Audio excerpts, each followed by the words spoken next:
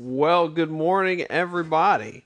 I am Michael Flake. Yes, I did get a haircut. I'm one of the pastors here at Lake Forest Davidson. Good to be together as a church family this morning, live, online, not in the field due to the rain, but fun to worship together nonetheless. Whether you're cautious about Jesus, curious about Jesus, or committed to Jesus, there is room for you here.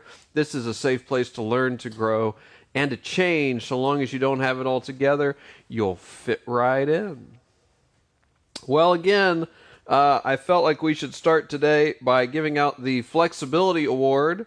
The Gumby Award for Flexibility is officially awarded to you, Lake Forest Davidson. Congratulations. Let me please receive your reward. This is our third of 4 weeks that we've had to not do in the field because of rain in the forecast. All of the times it materialized into actual rain, and so go fully virtual for our Sunday services. I know that's can be disappointing for folks, but you guys have been champs about it. So flexible, willing to adapt to the situation we're in right now, that the door open to us is to do online and outdoor worship, and so we are fully weather dependent. And I am all the more thankful for the sunny days we had in August and September. I took them for granted at the time. Thankful for them now, and also thankful for the technology that allows us to worship together nonetheless. So by God's grace, next week we'll be online and in the field, and around noon today you can start registering if you'd like to join us in the field. Today we start a new series of sermons called But You Are. We're reflecting on this verse of the scripture, 1 Peter 2:9, which says, But you are a chosen people, a royal priesthood, a holy nation, God's special possession, that you may declare the praises of him who called you out of darkness into his wonderful light. Throughout this series, we're asking everybody at Lake Forest Davidson to try and commit this verse of the Bible to memory. The Bible calls this hiding God's word in your heart so that you have the scripture with you in the moment that you most need it. So we're going to practice again, and a bunch of times throughout this series. Say the verse with me. 1 Peter 2:9. But you are a chosen people, a royal priesthood, a holy nation, God's special possession, that you may declare the praises of him who called you out of darkness into his wonderful light. Good job. The more often you say it, the more it'll get in there. There are so many voices telling us who we are, so many voices telling us who we should be. That's what advertising does. It's what political advertising does. No matter who wins on Tuesday, we all win on Wednesday because the political ads will stop. Amen. Now, one of my prayers is, just as this is a rabbit trail, one of my prayers is that it will be clear who wins the different races on Tuesday so that people of good faith on all sides can accept the result and move on. We know that no matter who our elected officials are, that there's good, important, God-honoring work to do on Wednesday, Thursday, Friday of next week, not just on Tuesday. We'll see where we land on Wednesday morning, but we know God will still be in control. So, back to what I actually meant to talk about. There's so many voices telling us who we are and what we should do, what we should be. That's what advertising does, political advertising, voices from our past, things we say about ourselves, our accomplishments, our failures, what our friends and families say, what people who used to be our friends and used to be our families say. There are so many voices, so many expectations about who we should be. When 1 Peter was written, Christians were being persecuted because of their faith. They were being told that they were dumb for believing all this stuff and that their lives and their livelihoods were second class because they did. And then into all that noise, the voice of God breaks through in the words of 1 Peter. God says, yeah, I hear all that, but you are. But you are a chosen people, a royal priesthood, a holy nation, God's special possession. God offers all of us a new identity in Jesus Christ. God offers all of us individually, but then all of us collectively a new identity in Jesus Christ. That when we have come to follow Jesus, or if today or in the future we come to follow Jesus, in that moment, in the moment of becoming a follower of Jesus, God inserts a but into our lives. B-U-T. God inserts a but into our lives and says to all the noise and all the voices in our head, yeah, I hear all that, but you are. He gives us a new identity, a new purpose for our lives. And he does that as individuals, but he does that for all of us together, because following Jesus is not a solo sport. And so today I want to look at this statement of identity. You are a chosen people. You are a chosen people. To do this, I need to distinguish between two types of being chosen. So imagine this scenario, if you will, in your mind. The movie begins. The camera slowly pans to a local school building. Does anyone remember what those are? Students are streaming out at the conclusion of the school day. The camera cuts inside to the school. There's an average-looking student checking a piece of paper that's been taped up to the gym door, seeing who was chosen for the basketball team. She looks once. She looks again just to make sure. Her name is not there. She is not good enough. She has not been chosen. A look of dejection comes over her face. She starts to ride her bike home, sad music playing in the background. You've seen this movie, right? This is about every made-for-TV movie ever. And then all of a sudden, sad music, riding home, she has to slam on her brakes to avoid hitting someone. She looks up, and it's this sagely old figure. An old man with a big white beard is standing there, and he says to her, "You are the chosen one." And she says, "What, me?" And the old sage is thinking, well, yes, I teleported here to tell you that. But he's an old sage, so he responds differently. He responds patiently and says, "You are the chosen one." And as the rest of the movie plays out, what happens is this unlikely hero comes to understand her identity and that she has a role to play in some great battle between good and evil. Only she can play that role, and she's been specifically chosen to play that role. She comes to realize that she was not chosen for a specific reason, but to fulfill a specific purpose. And you've seen this movie, right? I mean, just describing that makes me excited for the Hallmark Christmas movies that are about to come out. But the point being, two kinds of chosen. This is something our hearts long for, our souls long for. The fact we make movies like this is an indication, the Bible would say, that we're longing for our true identity. We are longing not to be chosen in the first sense, the getting picked for the team, the being good enough, chosen for a specific reason of what we bring to the table, but chosen out of the blue, the second sense of being chosen. Not because of what we bring to the table, but because there's a specific purpose for us to fulfill. The Bible says you are a chosen people, but that doesn't mean picked because you were good enough.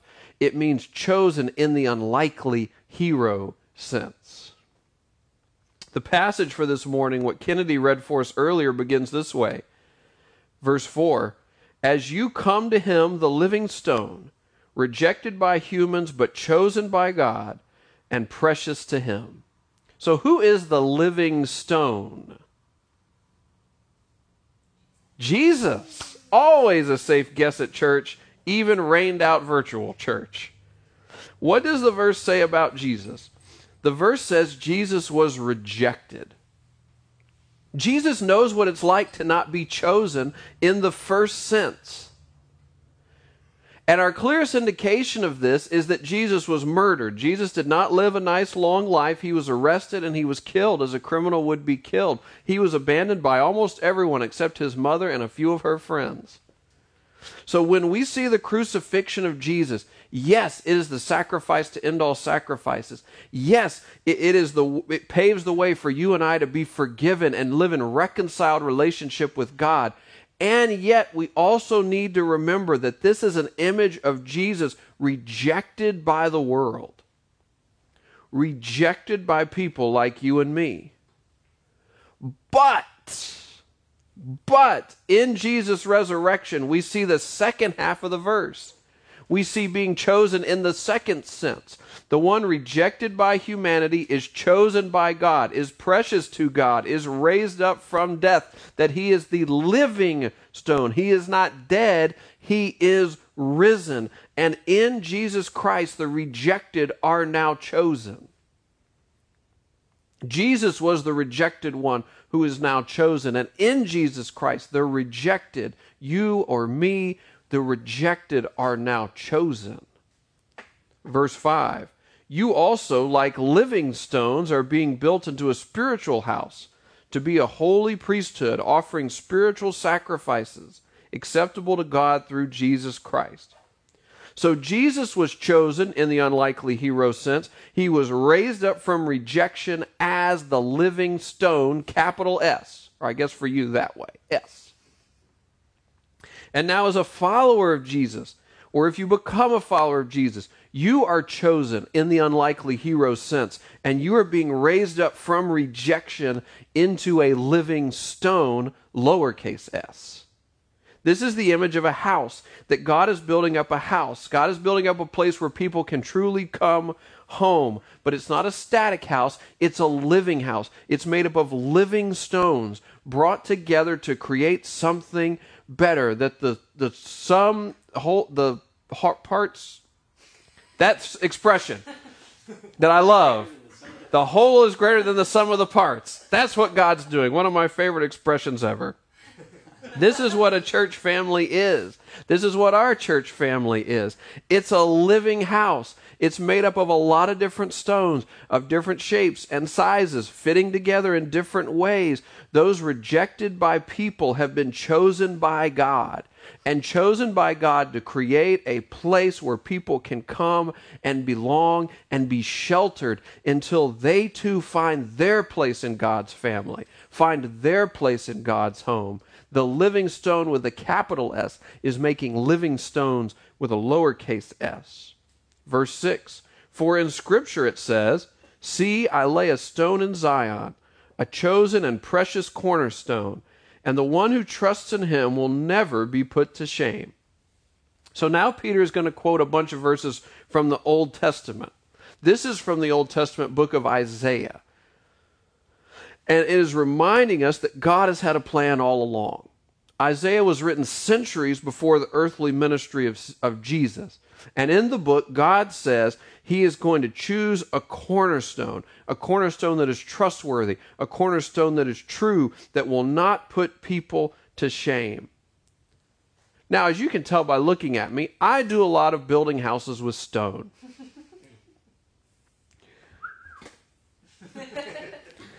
And when you build a house out of stone, so I'm told, the most important piece is called the cornerstone or the capstone. Those are two different words for the same thing. This is the most important stone of the whole structure. It's often the largest stone. It is often the first stone put into place, so that every other stone will be set in reference to the cornerstone. In order to make the house sturdy, every other stone will be set in reference to the cornerstone. So God is building this living house in our church family, in church families throughout the world, and as these church families work together, God is building a living house in this world. But the first stone, the most important stone he set, is the cornerstone. Who is the cornerstone? Verse 7. There were guesses in this broadcast studio here. Verse 7. Now, to you who believe, this stone is precious. But to those who do not believe, the stone the builders rejected has become the cornerstone, and a stone that causes people to stumble, and a rock that makes them fall. They stumble because they disobey the message, which is what they were destined for.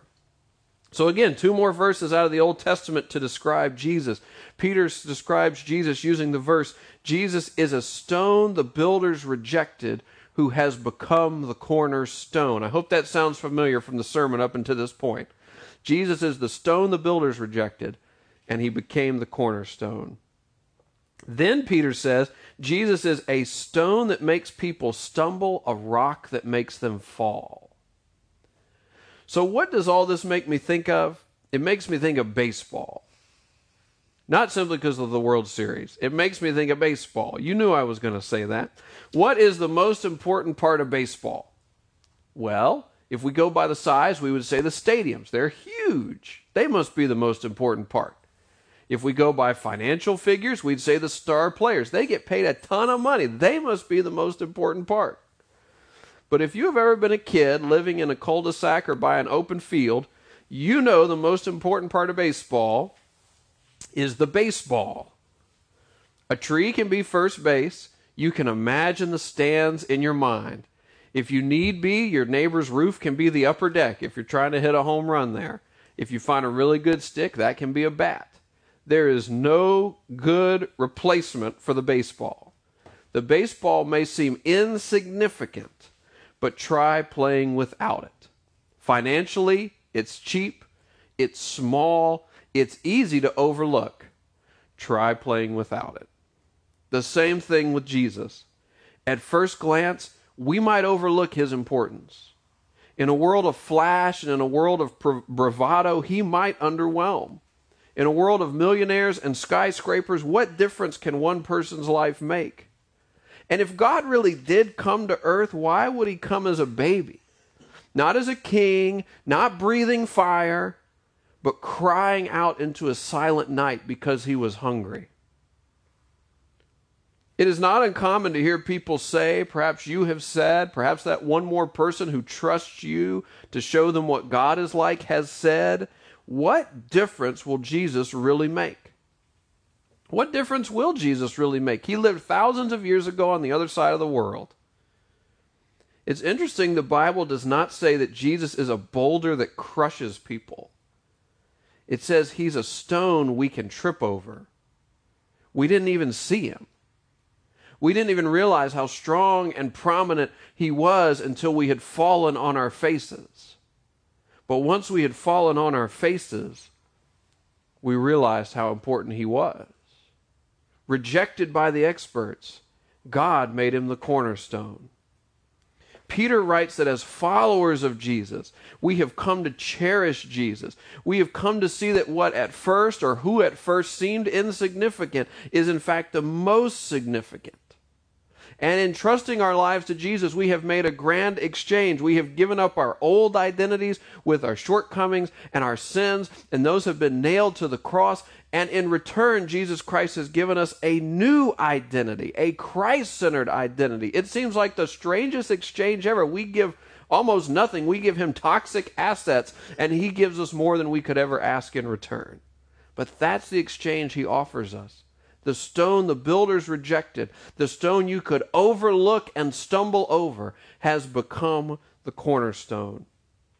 And so Peter writes this, "But you are a chosen people, a royal priesthood, a holy nation, God's special possession, that you may declare the praises of him who called you out of darkness into his wonderful light.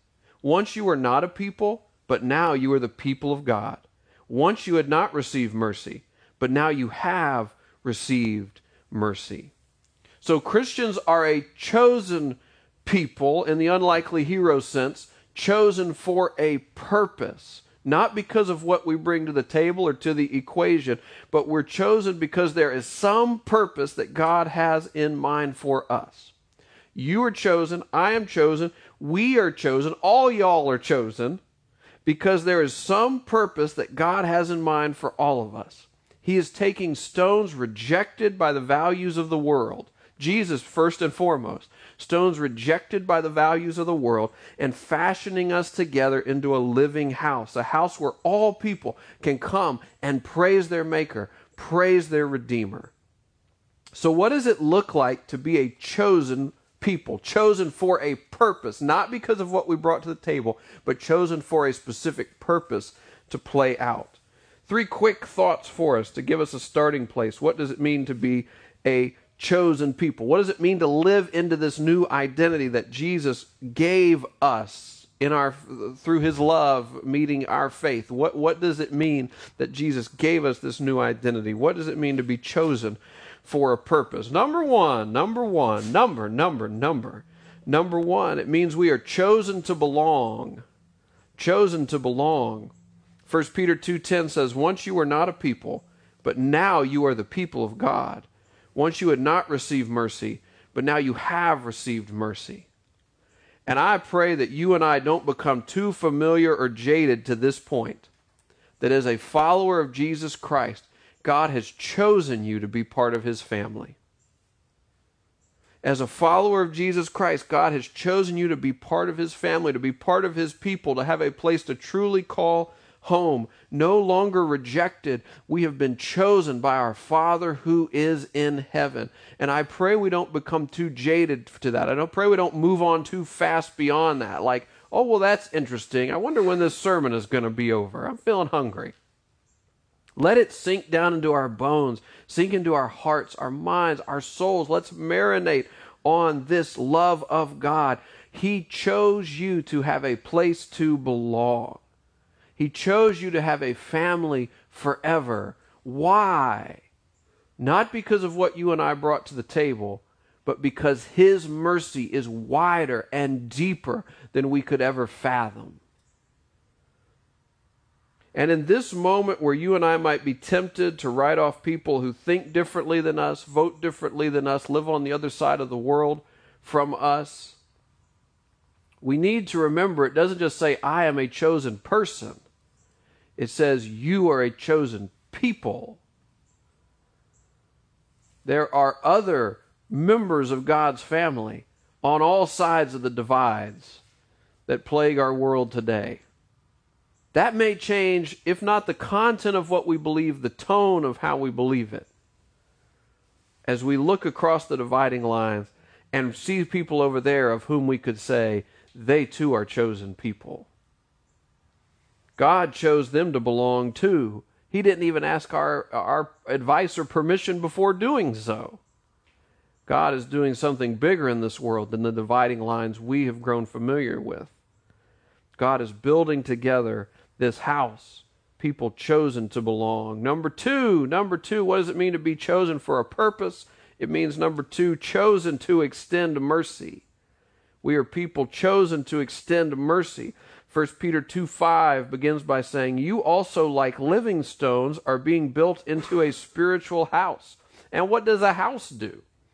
A house welcomes people, it shelters people, it gives people a place to belong. So Jesus' followers are living stones. We're being built into a living house where people can be welcomed, people can be sheltered, people can belong. We are not chosen simply for the purpose of receiving mercy.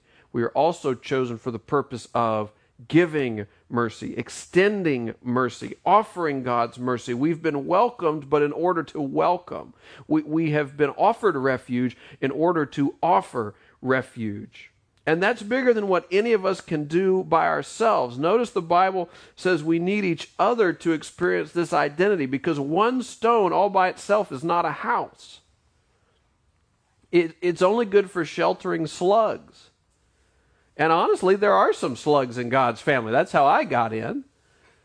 But he's building up something bigger than this. Not just a little one stone shelter, a slug house, but a house of all of us together. We need all the stones together. And we need each one different, but each thing doing its own part, so that we can extend the love of God, the mercy of God, to a hurting and anxious world. So that we can show people the rock they are tempted to reject can become their cornerstone. To show people that yes, God's people are peculiar, but God's people are peculiar in a good way. For the way that we not only receive mercy, but are eager to extend mercy.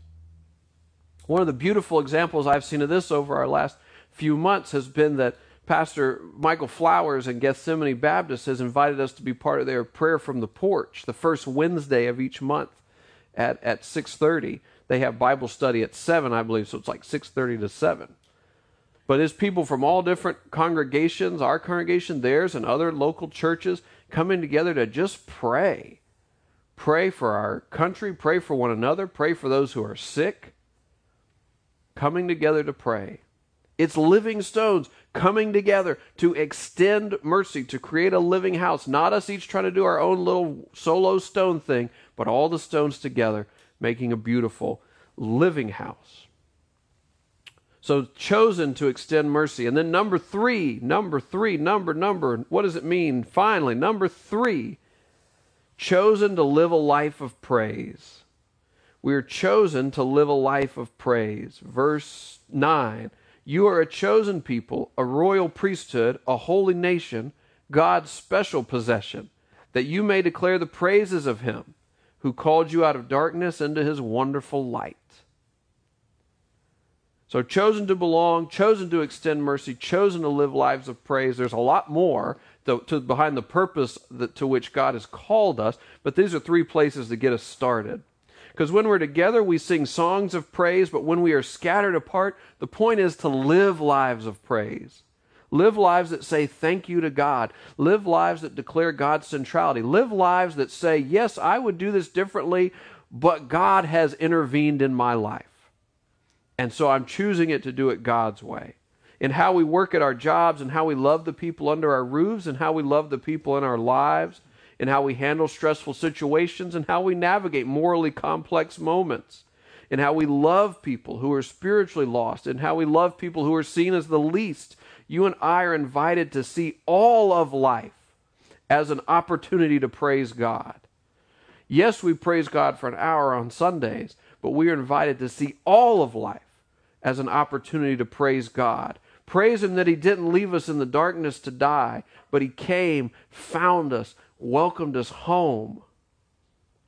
Jesus told his first disciples this in John chapter 15, verse 16. You did not choose me, but I chose you, and appointed you so that you might go and bear fruit, fruit that will last.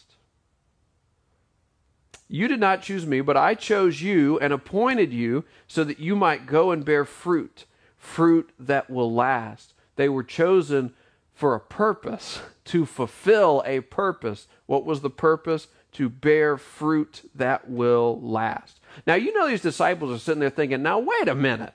We gave up everything to follow you. And here you are saying, we didn't choose you, you chose us.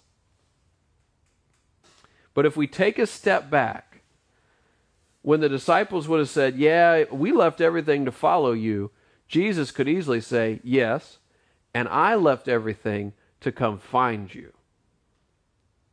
Jesus, fully God and fully human, left the comforts of eternity to walk this earth, to weep, to thirst, to hunger, ultimately to die, so that you and I might rejoice and be satisfied and truly live.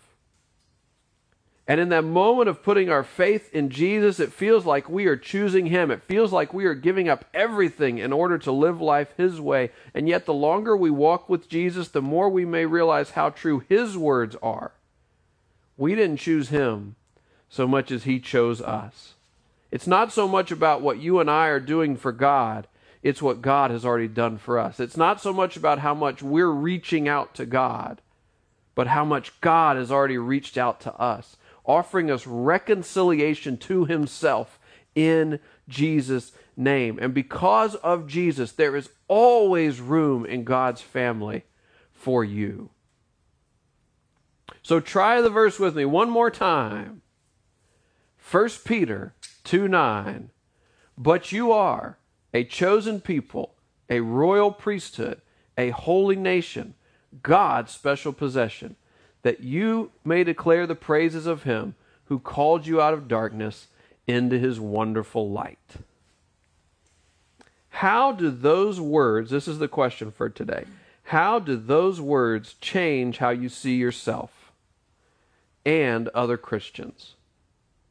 How do those words change how you see yourself and other Christians? Sometimes the Bible focuses on the love that Christians should have for one another, but in a lot of ways that's to start flexing muscles that we can then use to go and love the people of the world, whether they follow Jesus or not. as is true in life. Most of the things we learn at home are then how we interact with the world around us. Most of the things we learn in our living house, our spiritual home, affect how we begin to treat the world around us. How do those words change how you see yourself and other Christians? I don't know what things you bring into this hour, the pressures and hurts that weigh on you. I do know that as a follower of Jesus, or if you ever become a follower of Jesus, you are part of a chosen people. You are a hero in an unlikely sense.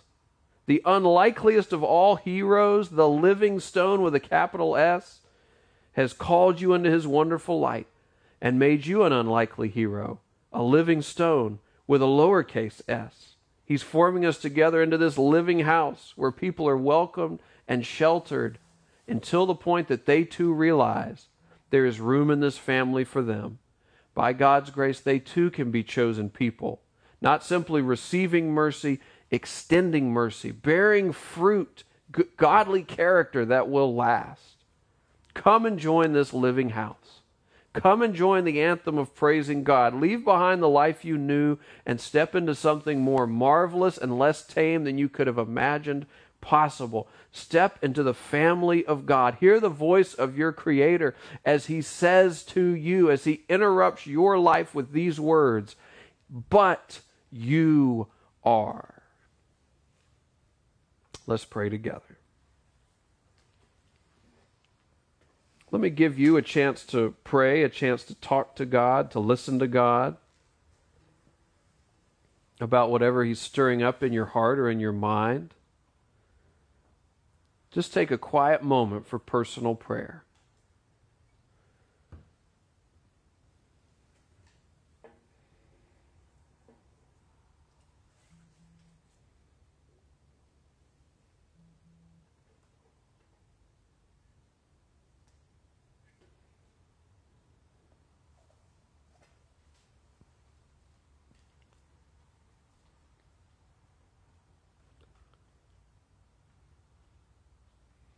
Lord, we praise you as the stone the builders rejected that has now become the cornerstone. And so I pray for those in our church family who feel that keenly, who do feel rejected, maybe rejected because of their faith, rejected for the way they choose to live their lives, who feel that maybe they are passed over or looked down on or not worthy of your love.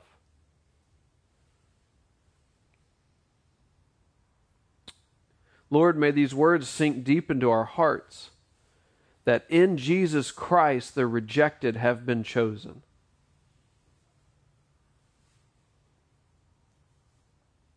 Lord, I pray for those of us who have fallen on our faces, who tripped over the stone that has now become the cornerstone, who have overlooked your importance, who have been caught up in different things, but now find ourselves at the place of needing to do business with you. We've pursued the stadiums and we've pursued the star players. We realize we've been trying to do life without the baseball, the simplest and easiest to overlook thing that is truly irreplaceable. Lord, as we come to that point, will we turn to you with humility, open up our lives and hearts to you, be willing to leave behind the life that we've known so that we can walk hand in hand with you. Thank you, Lord, that your hand is already extended to us, that you are offering us a life that we could never earn or deserve for ourselves. We pray all this in the name of Jesus. Amen. Amen. Well, as always, we love to pray for you. Let us know how to do that. You can email all prayer requests to davidsonprayer@lakeforest.org. As you're willing and able to give, you can also give tithes and offerings online at lakeforest.org/give. We love you guys. You chosen people, you. Let's worship together.